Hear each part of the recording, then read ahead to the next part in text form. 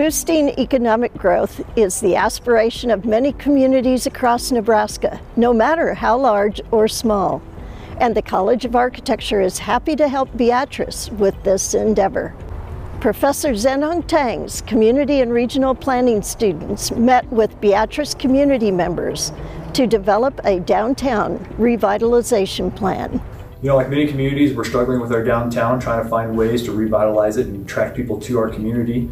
And we had the opportunity to partner with the University of Nebraska at Lincoln and Southeast Nebraska Economic Development District. And we saw this as a great opportunity to work together to help attract people to our community.